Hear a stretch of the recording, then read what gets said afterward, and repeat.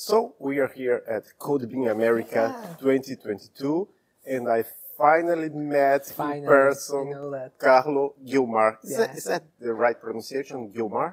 I think that in Spanish is Gilmar. Gilmar. Okay. And you are here,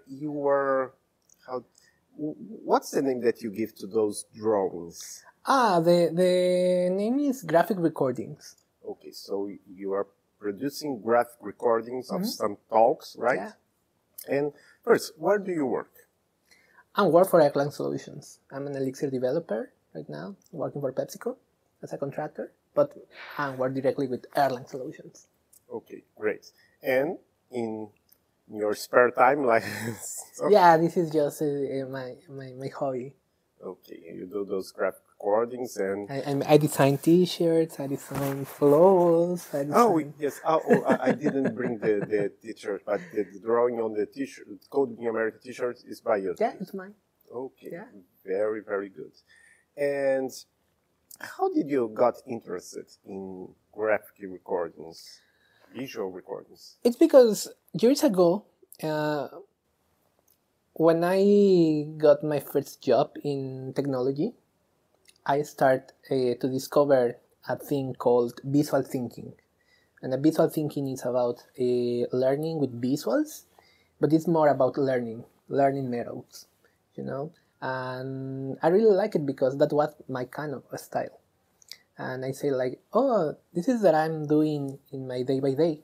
So I need to formalize this, you know. So I start at the same time starting to learn how to code and starting to learn visual thinking. Oh, so you learned both at the same time. That's great. Yeah. And you gave a course on visual thinking, right? During the pandemic. Yeah. I used to organize many courses and trainings for teach visual thinking because it's like Elixir. There is few people doing this kind of thing, so I really like to share the thing that I'm learning.